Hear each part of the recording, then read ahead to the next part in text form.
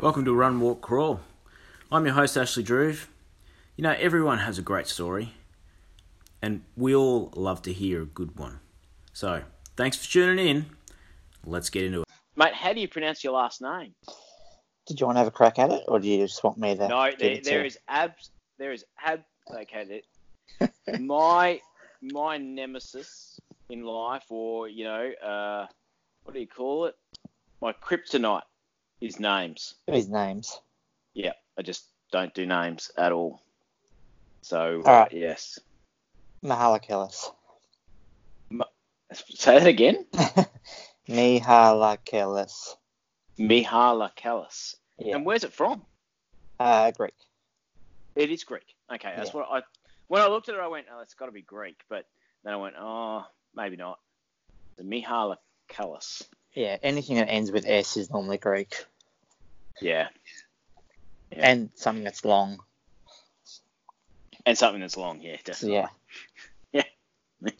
or it's Polish. Polish seem to have very long last names. That's for sure. Yeah. Yeah. And so you're still on Tennessee time? So I got a watch from Tennessee because I didn't have. You're not allowed to have GPSs for the Barclays, so I was doing the Barclay 4 Classic, which is the baby race. Yes. And one of the people we met in the car park, or my crew met in the car park, hit it off, and he just lent me his little Ironman Timex stopwatch. And I don't know how to use it, so it's still on Tennessee time. It's a really cool watch. Sometimes it's really good not to have GPS. And I figured I'm just not going to change it until I go back. Because I'm going to go back anyway, so Tennessee time's not going to change. Yeah. You know, it's a few hours back or a day back or something.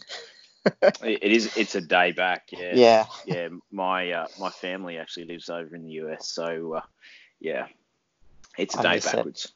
I miss it a lot. Yeah.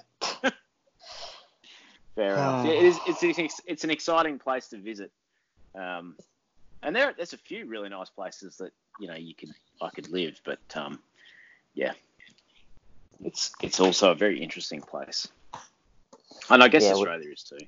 Yeah, we saw a lot of it in the month we were there. Well, basically East Coast to West Coast. Yeah, it was pretty jam-packed. I'll bet it was. Yeah. So, yes, for all the listeners out there, so George and I met in the middle of a race this year. So we were doing last one standing, and the thing that I know about George is George knows how to hurt, or at least he knows how to put it on his face that he's hurting. It's either that or you do an incredibly good Lance Armstrong. And that is you look like you're hurting, but you're not hurting at all. And you come back to win in the end. So, so George was spectacular at giving high fives. I think every time we crossed paths, we would high five, which was excellent. And that went on for hours. And selfie. Yeah, we did do a lot of selfies. That's true. Yeah. Yes, I've got quite a few photos. So, yes, excellent. And how did you enjoy Last One Standing? What did you think of? Was that your first one of those?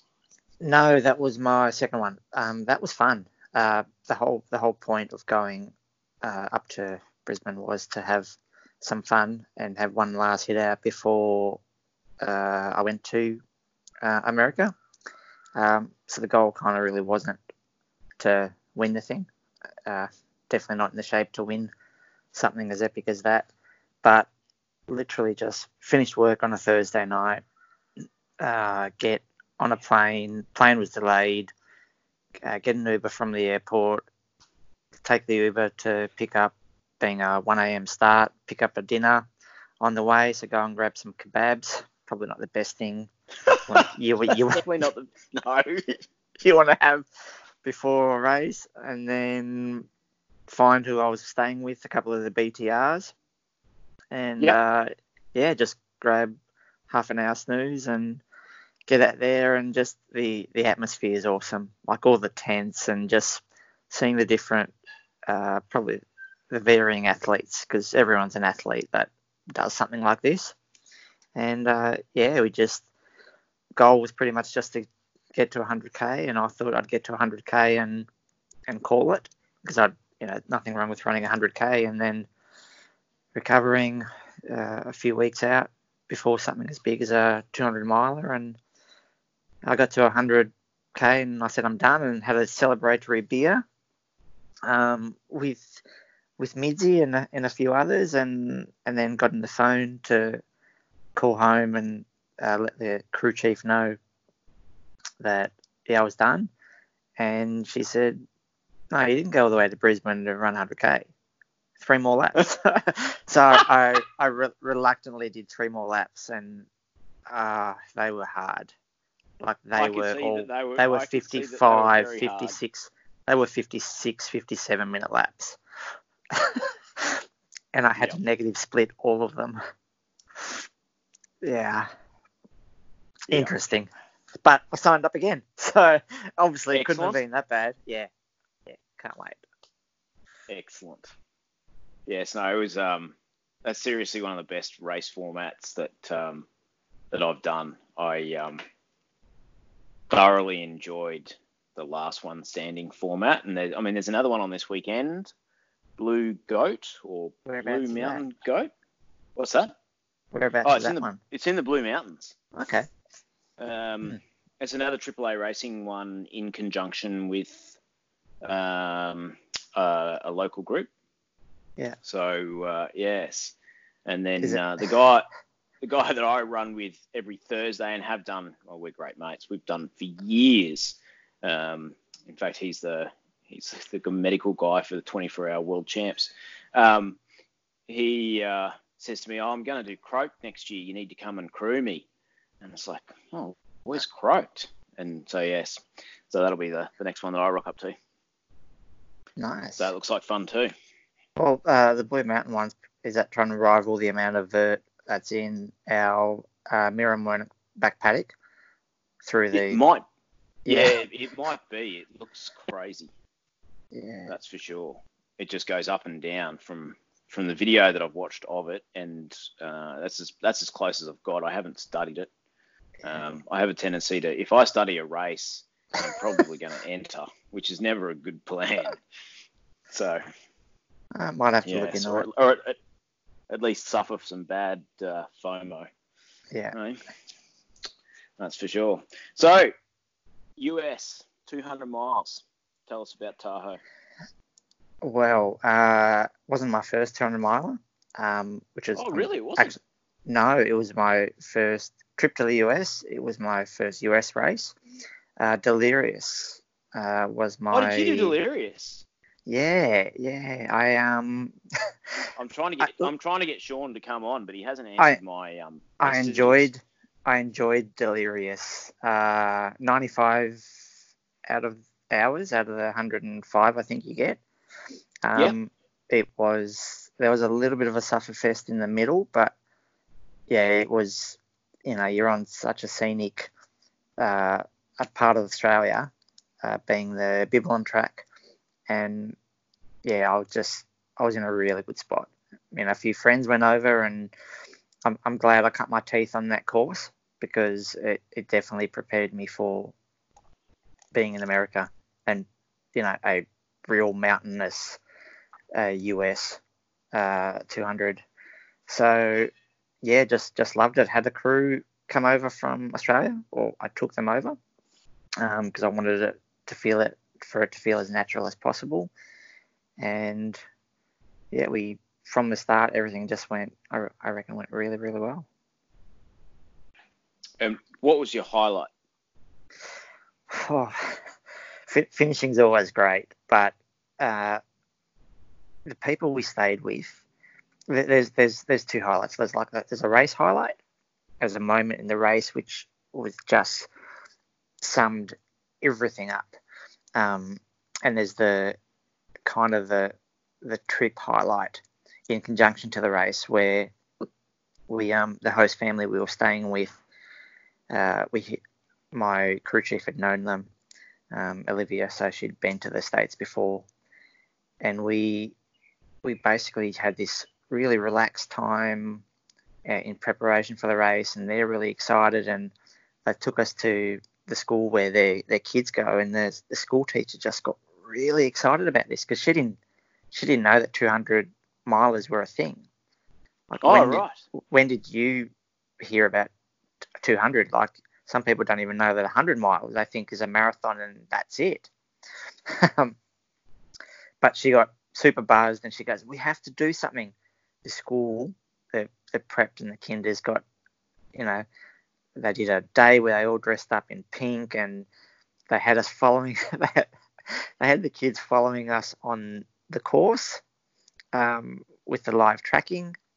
And they did, obviously, they were teaching something in the syllabus about mindset and things that are difficult, and they just used it as an example, and it really made me feel special, thinking this thing that I'm doing is now impacting all these kids and being able to be a good example. And they've recently just sent me a folder with colouring pictures of a mountain and some well wishes, and all dressed up in pink, and go Team George. And it's just a really good reminder of why you do these things. It's not always about yourself. It's about the impact you can make and other people's lives you can change just by doing what you love. But the race highlight, 5 or 6 miles to go. It's snowing. I'm on top of the very last peak, Ellis Peak. I've just been running really hard for probably about 2 hours, and I come up to another runner there, and I kind of recognised him, and it was Grant Morn. Do you know Grant? A tough Aussie. I don't personally know him, but yes, I've heard the name. You should get him on his podcast. Yeah, he's an absolute beast, like Badwaters, and climbs Kilimanjaro, and So, but I came up to him and I just said, "How you going?" And I said, "Do you want me to hang for a little bit?" And he was obviously struggling, and he just said, "Nah, man, dog eat dog." And I just ran. I had this buzzing feeling and ended up finishing highest place Australian in Well Tahoe. done. Yeah, absolutely. Just wasn't the plan. Definitely wasn't the plan going to the States to have a strong finish, but yeah, so everything went right. I had support. I've done a few of these before. I've obviously done 100 milers, and everything clicked. So just a magic day. Do you think that was good training with well-placed luck, or was it just good training and good management, or was it more arse than class, as it would be said here in Australia? No. Okay, I want to write that one down. I like that. I might use that. No, it was, I reckon, an adequate amount of training. I definitely didn't overtrain. I generally don't overtrain because my biggest training comes from my events, and my time in between is managed well.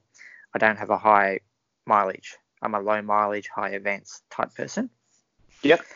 But I think the comfort level that I had with having my crew, with having done the distance, with having been through one night before, 2 nights before, and this wasn't going to be my longest run. Delirious, which was 350, was my longest run. So I felt comfortable, and there were pieces of luck, and some really good fortune. We actually planned to do this out of the back of a Chevy Suburban, and the crew, my 2 crew, Andrew and Olivia, would have just camped and we would have just done it out of the back of the car, which would have worked. But one of our host families decided to give us for the weekend a 1991 what do you call it, RV, vintage Nice. RV, just absolutely beautiful. It changed things. We could sleep, we could shower, there was a room, and it made it more fun for the crew as well. And I reckon if the crew are having fun and you look after them, they'll look after you. Yep. Yeah, definitely. If the crew are having a good time, I totally agree with that. From having crew and from crewing, that if crew are happy, runners happy. Yeah, that's so for sure. It definitely wasn't us, because like we've done, especially with this crew, I've done many events, but that's probably the 20th time I've been through one night and 2 nights, in milers, track races. So just that comfort level, speaking to people out on the trails, they're like, what's your sleep plan? I'm like, well, I trail nap. I'm good at just going to sleep, and they're like, okay, I've never tried that. I'm going to sleep at this time, and I'm going to sleep for 4 hours. I'm like, nah, I can't. If I sleep for 4 hours, that's it. I'm not getting up. Yep.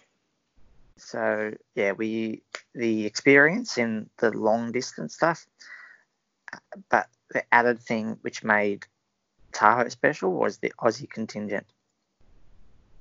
Seeing the group, I think there were 12 of us running, 10, 12, seeing the Aussie crew there and the other runners in parts, like it just made you feel at home. And then you add that to the American trails and the beauty and the history around, Tahoe's only the race has only been around for a few years, but the history around the Tahoe Rim Trail and the Pony Express Trail and the what's one of those other long trails there? Not the Appalachian, the one which goes the PCT. Pacific Crest. Yeah. Like Yeah. to be on that, like you just, it was a constant buzz. Awesome. And how did you find, comparing the two races, if we compared Delirious to Tahoe, what would you say are the similarities and the differences in, the course is obviously going to be different, but just the way it felt and running it, etc. Well, it's not going to snow in the Delirious. No. So basically the feel and the organisation for both felt the same. Like Sean, having done Tahoe, wanted to have to sort of emulate the not fancy, just low key, good vibe feeling, and he did that at the aid stations at the start. He kept it fun. We had a keg run at the start of the race, and it starts with a shoey, and just the aid stations were, as grand as they could be with good menus and that. But Tahoe's been doing that for years, and you can get anything from a Tahoe aid station. Like, right, okay. They had chefs there.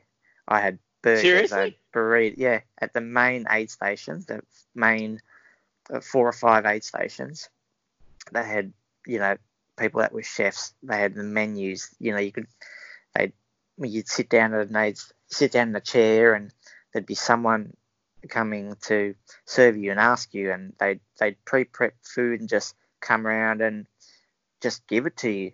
But and the awesome medical, Delirious had that as well, but being a first year event, that'll develop more and more with time. But they're both scenic. They're both beautiful, and they're both hard.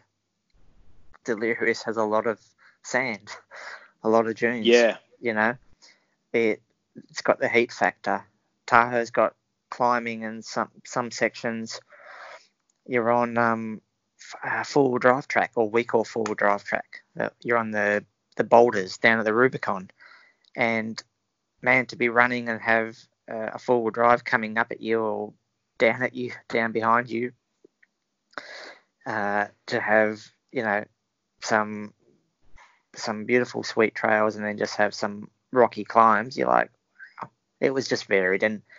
But every time you looked, and when you were close to the lake and saw the lake, and then saw where you were going to run around to, like it's just one of those feelings that you can't. I took a lot of photos.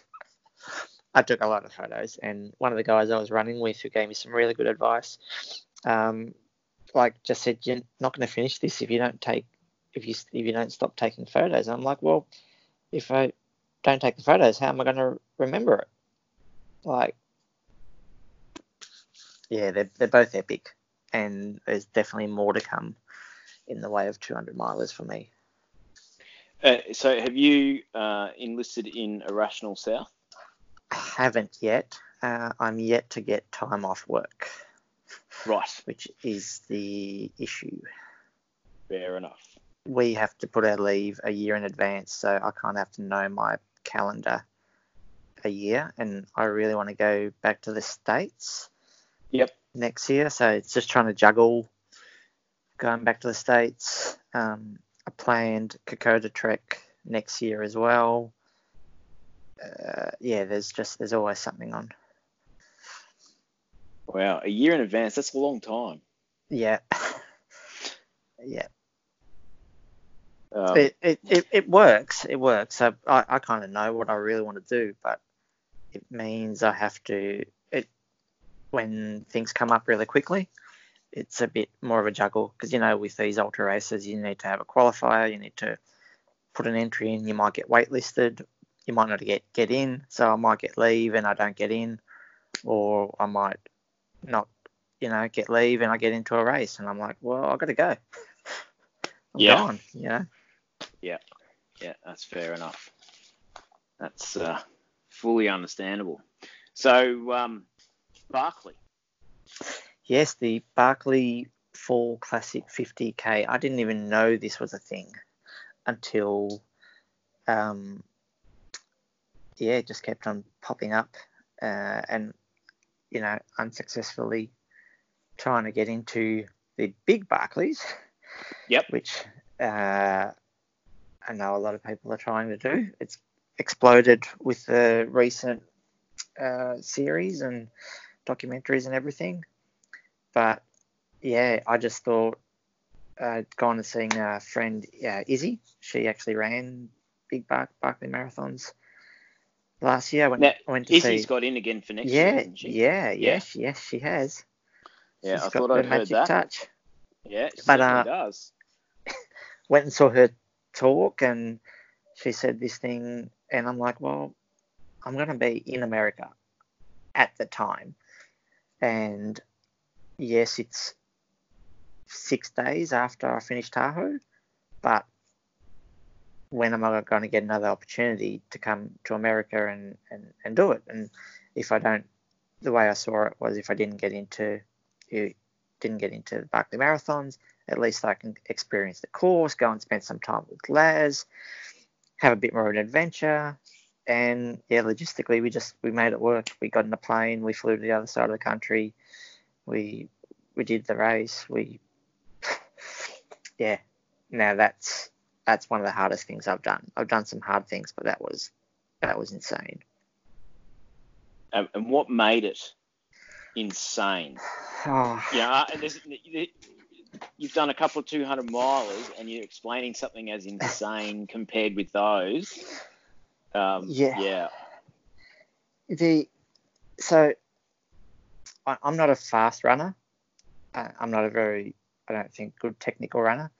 I've got a good hiking speed, and this is in Frozen Head State Park, where the Barkley Marathons is run, and the climbs, there are so many climbs up and down on this course.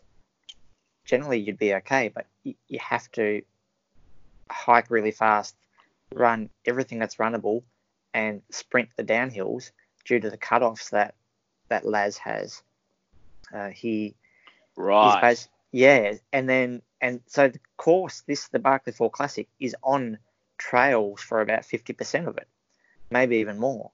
So trails and road, but it's at least a marathon or 50k or more. There's no known elevation that's publicised because you're not allowed to carry the GPS device. You get the map and the course is marked. It's great. It's great having a course which is marked.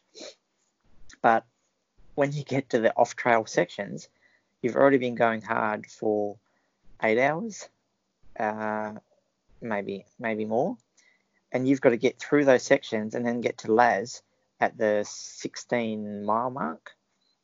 22-mile mark at a certain time, or he doesn't let you continue on to finish the 50k. And I died going up Ratjaw. It was basically fully overgrown with briars, blackberry bushes, just weeds, and it was higher than head height. So you could only see the things moving, and then you'd go around a corner and you'd see a person lying on the ground all scratched up, just middle of the day, just panting, and you'd join them or you'd continue on hiking. Yeah. Wow. Ratjaw has definitely left an imprint on my mind. A bit of terror, eh? Yes, yeah. So do you want to do that again? Well, I signed up again, and I think there's about 1,000 people on the wait list. Yep. I signed up and I got in, so I just now need to organise how I'm going to get time off to go to Tennessee for a week for a race. We generally don't worry about those things until they become a problem. As you've probably seen, I just jump in and figure it out. As you go. Yep. Yeah. Nice. Very nice. So, running stories. What is what's your best running story that you haven't already told us? About me or about someone else? It can be either. It can be about you, or we can dob someone in. Let's not probably use their name if it's going to be bad, but just call them John today. John. I've done so many races, especially large ones, and they're all filled with moments that will definitely make me laugh a lot. Plenty of memories with people, but it is really, really hard to pick. Just one? All right. Let's go for you can go for more than one, but if it's going to take too long, we might have to make a few episodes. No. All right. So, what are we in now? 2019. So it is. Yeah, 2019.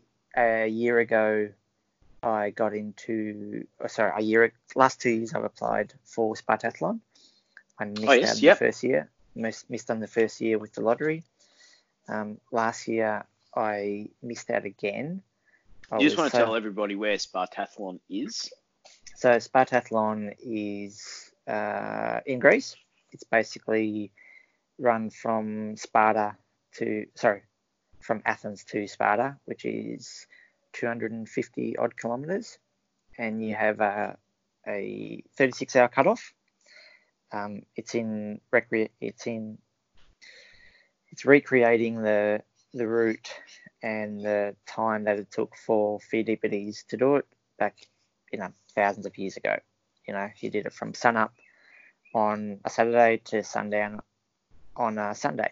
So that's the time you get, and it's on roads with a very, very enjoyable mountain climb just before the 100-mile mark, which is about 1,000 meters. of climbing over 10 or 15k through rough mountains, but you finish at the base of King Leonidas statue in Sparta. You get to touch the statue or kiss the statue, and you get celebrated as a Greek hero, as Phidippides did those years ago. So I missed out on getting in. I got on the wait list. Yep. I stopped training. Like I didn't. Yeah. Funny that. Yeah. Yeah, I literally stopped. I just kept myself in good shape for running, for park run and just general fitness. And I get an email a few months later, and it said, please continue to this page and finish your application. And I felt sick, like absolutely sick. I'm like, holy cow. I had 107 days from when I clicked on that email before race day. I had the time off because I had to get the time off. So I was going to Greece regardless, but I called the crew up and said, we've got a problem. I got into Spartathlon, just like, now you should mention your crew's names here, because obviously your crew is a fundamental part of your racing, and I would hate for them to not be acknowledged. No, not only my racing, but my life. So I was heavily involved with parkrun, and met some people there, and my best friend Olivia has been through, I reckon, about 10 or 15 of these adventures.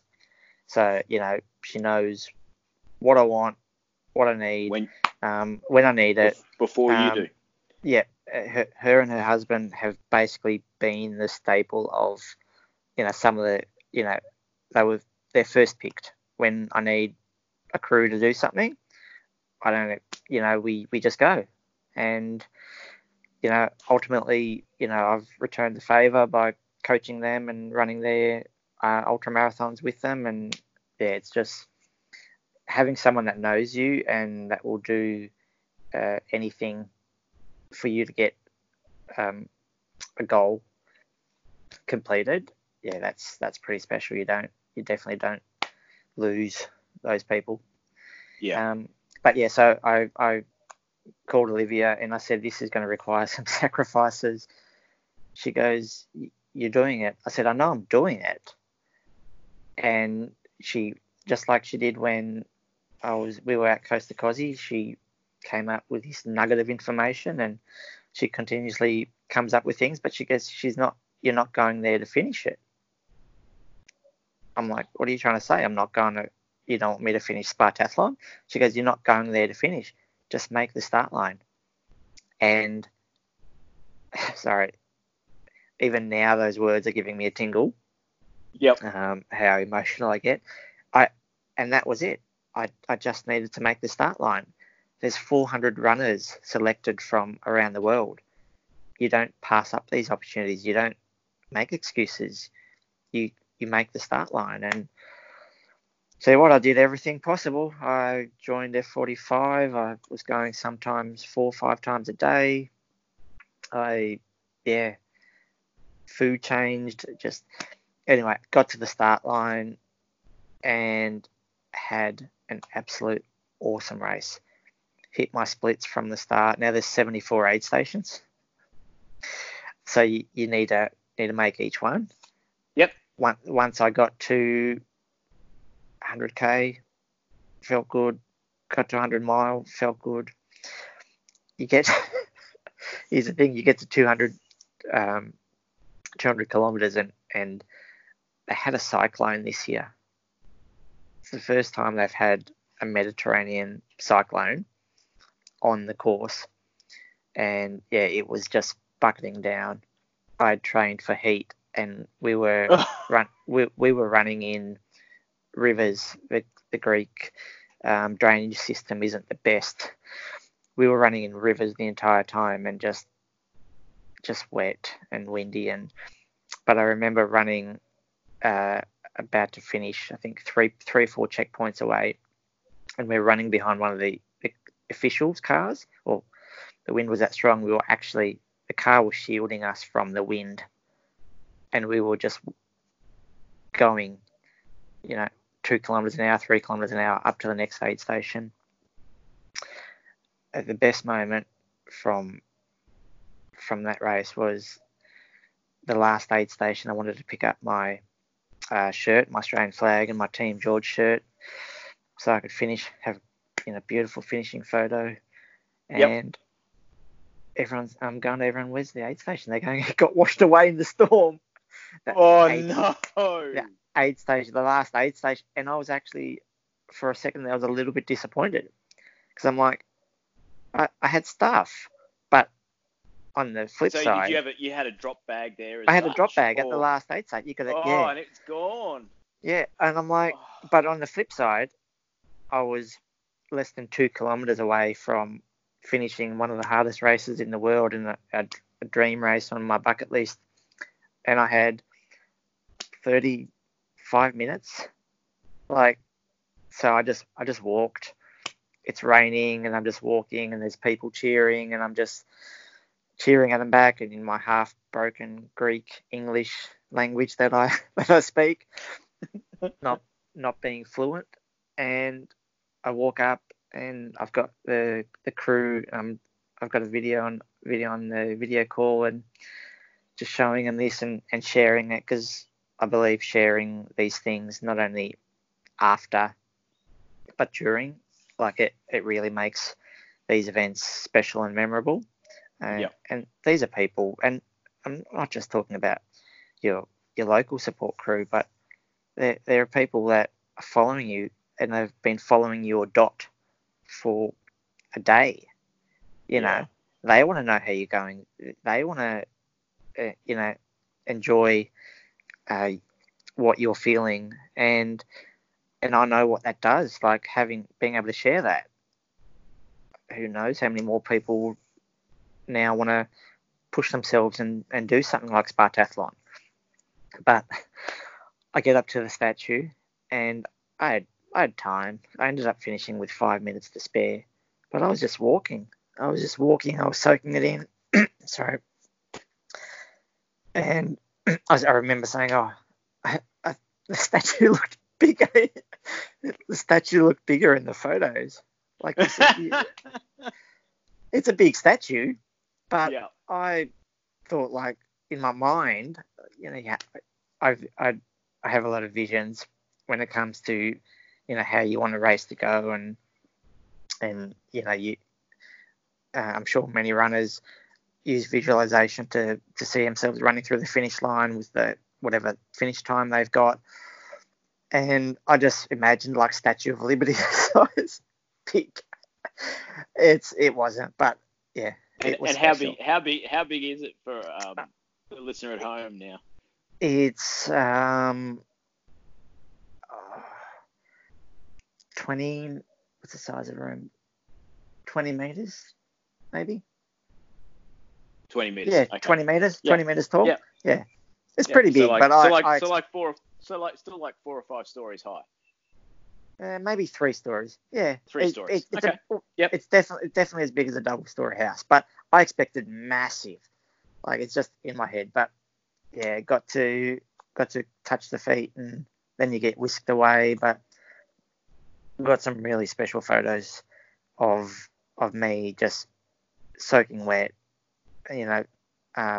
touching the foot of Leonidas after 36 hours, and being the last finisher, and then just going, I've done it. And then a few days later, the disbelief that I'd done something like that. And that was just another adventure. There were other Aussies there, being having proud Greek heritage. It meant a lot. And yeah, being the 14th Aussie to finish that, I think I'm going to enjoy that for a little while. But yeah. Awesome. That's awesome. So you've done Coast to Cozzy. Oh, saying those words makes me sigh. Yes. Okay, the reason I ask, so I am doing a run next year to raise awareness for early cancer detection. And for the listener out there who doesn't know, I've got stage 4 cancer, but and I still run. And my way of giving back is promoting early cancer detection, so that you don't get cancer. Yeah. Or at least if you do find yourself with cancer, you can get a cure. Whereas once you get to stage 4, it's pretty much terminal. So anyway, I'm doing Sea to Snowy, which is a 300 kilometre plus a little bit run. And I say it's 300 kilometres because from the beach to the top of Kosciuszko, it is 300 k's of trail. Yeah. And doing that in February next year, and I'm doing it as a 7-day event rather than a single push, not like you seem to do all your races as single pushes. What would be your number one training advice for someone as silly as me trying to do that? One, you're not silly, because going to from the sea to Kosciuszko is absolutely epic, whether it's during the race or that trail. I actually saw that a while ago, and sorry. Now you've got me thinking I'm planning my next adventure. I do that. Well, maybe you can come and join me, but I haven't given you your 12 months notice. No, don't worry. I have a very bad cough coming on. No, So what's the longest you have done? Not that the longest it matters, single but what's run the or the longest single back-to-backs? run? Longest single run, 150 odd. Case. 150, and back-to-backs. Back-to-backs, I've done like a 175k week. Okay. And this is all since I was diagnosed, so because I don't count what I did before that. Yeah. Yeah, because it's totally different. You can't compare the two. Wow. And are you carrying everything? Are you doing drops? Have you got a support vehicle? It all. So at the moment I will have a support vehicle, but I'll only see the support vehicle periodically, because the support vehicle won't be able to follow me on the trail. So on the first day, I think I see the support vehicle at kilometre 16, and then I don't see the support vehicle until the end of a marathon.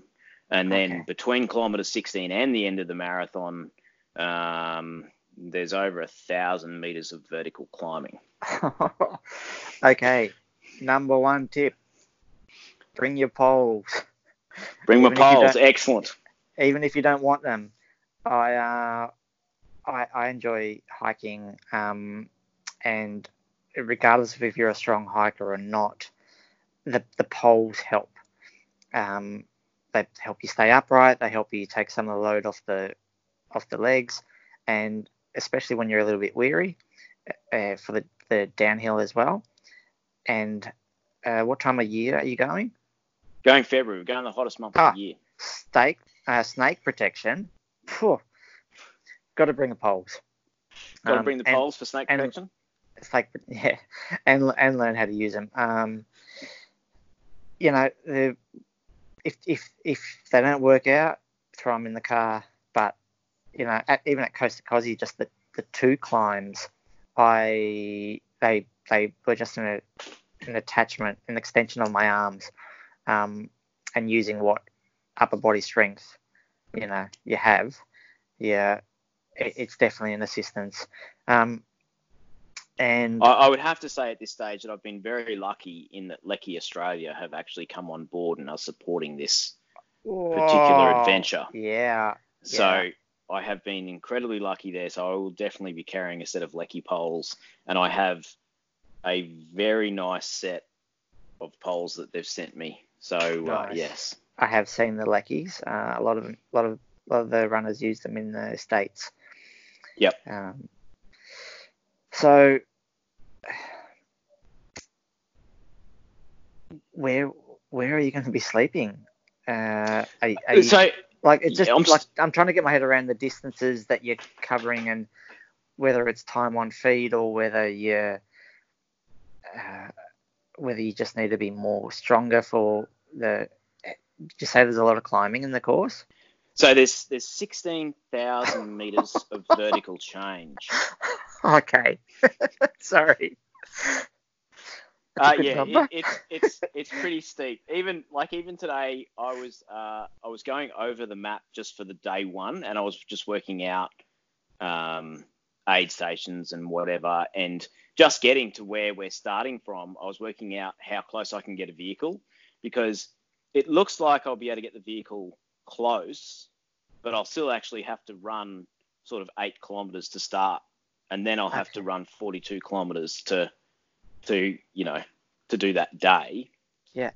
So that's going to be quite spectacular. Plus, there's a film crew following, and I've done a couple of shoots now with this film crew, and the amount of gear that they carry, I'm thinking, how on earth are they going to get there without a helicopter? Because you just can't carry that much stuff. So it's going to be quite amusing, to be quite honest. So yeah, it sounds really cool. It really does. It should be a lot of fun. When I look at the satellite maps and I look at there's going to be some very challenging sections, that's for sure. And up here, of course, everything's been shut for the fires. Yeah. And so all the mountains that I want to go practice on, they're all shut. So I'm desperately waiting for those to open back up to get in some climbing. But yeah, it'll be a combination. It will be a combination of time on feet and vertical change. I think that they're going to be they're the two biggest things. In the middle section, it'll be a lot of side of the road running, but the roads are dirt. So how do you go mentally with that? Because I know at Costa Cozzi, just being able to switch off, and some of those roads are dead straight, and these roads aren't that dead straight. I think there's one road that's like 30 kilometers long. Yeah. And that's it. Like that, everything else is kind of, you're constantly turning. Yeah. So, but I think as long as I can plug in my tunes, I think I'll be all right. I don't mind. I was only speaking to somebody else this morning, and I said, oh yeah, he goes, oh yeah, I ran 124 kilometers in that park, which the park is our local park here. And it's not very big. And I went, yeah, well, I've run 33 kilometers around the oval in that park, and that was mind-numbing enough. Yeah. So, yeah, Paul Shard was just a little bit crazy. Yeah. So if you've got your tunes, I think, because you definitely need to have some kind of stimulation and something to keep you going and keep the mind busy. I also think, like you said, it is going to be a bit of fun, but one of the things that kind of keeps me grounded when things aren't going well, or things are going really well, and I try not to take it for granted, was remembering why you're doing something. Yep. There's always a purpose. There's always the reason why you want to do and do what you're doing now and get that result. I can't imagine having such a big, the distance thing isn't the issue, but just trying to get the logistics around it, but getting the message and obviously doing something that makes you happy, and that is going to change people's lives. Yeah, no, that's just an awesome idea, and yeah, I think I'll definitely be chatting to you more about assisting. Excellent. Well, that or sounds good. Or joining. Joining, well, maybe in that road section where I need tunes, maybe I just need you to come and tell me some more stories. Maybe we could record a story as we're running, and everyone could just listen to us panting as we try to get a few words out. I only have two paces, Ash. It's chat pace or it's chat flat pace? Out pace. Yeah. So well, your chat pace isn't too bad. I've seen chat pace up yeah. close and personal. Yeah. And it's all right. Yeah. But that's all I've got is chat and flat out, and there's nothing else in between. Excellent. All right. Well, I think that's probably a good spot to call it quits to this particular cast for today, and I hope everyone enjoyed it. Thank you very much, George, for giving up some of your time and telling us some amazing stories. It sounds like we could probably host 52 of your stories, and get the first year of podcasting done. So, yes, absolutely brilliant, mate. And thank you. And I can't thank you enough for the high fives during last one standing. That was just brilliant, seeing your smiling face every time we did an out and back. Absolutely brilliant. One of my strongest memories of that particular race. So thank you for that. Thanks for that, Ash. Thanks for having me on, and yeah, I definitely love to come on for more chats, and give me a buzz if you need some more stories, or if you need a running partner. I'll chew your ear off. Excellent. Sounds great. See you, bud. Thanks, mate. See ya. Well, I'm afraid to say that's it for this week. Thank you very much for listening to Run, Walk, Crawl. I'm your host, Ashley Droove. If you really enjoyed what you listened to today, please leave us a positive comment. Also, don't forget to subscribe. In the meantime, have an absolutely awesome week. We have amazing stories coming up soon. So, until next time.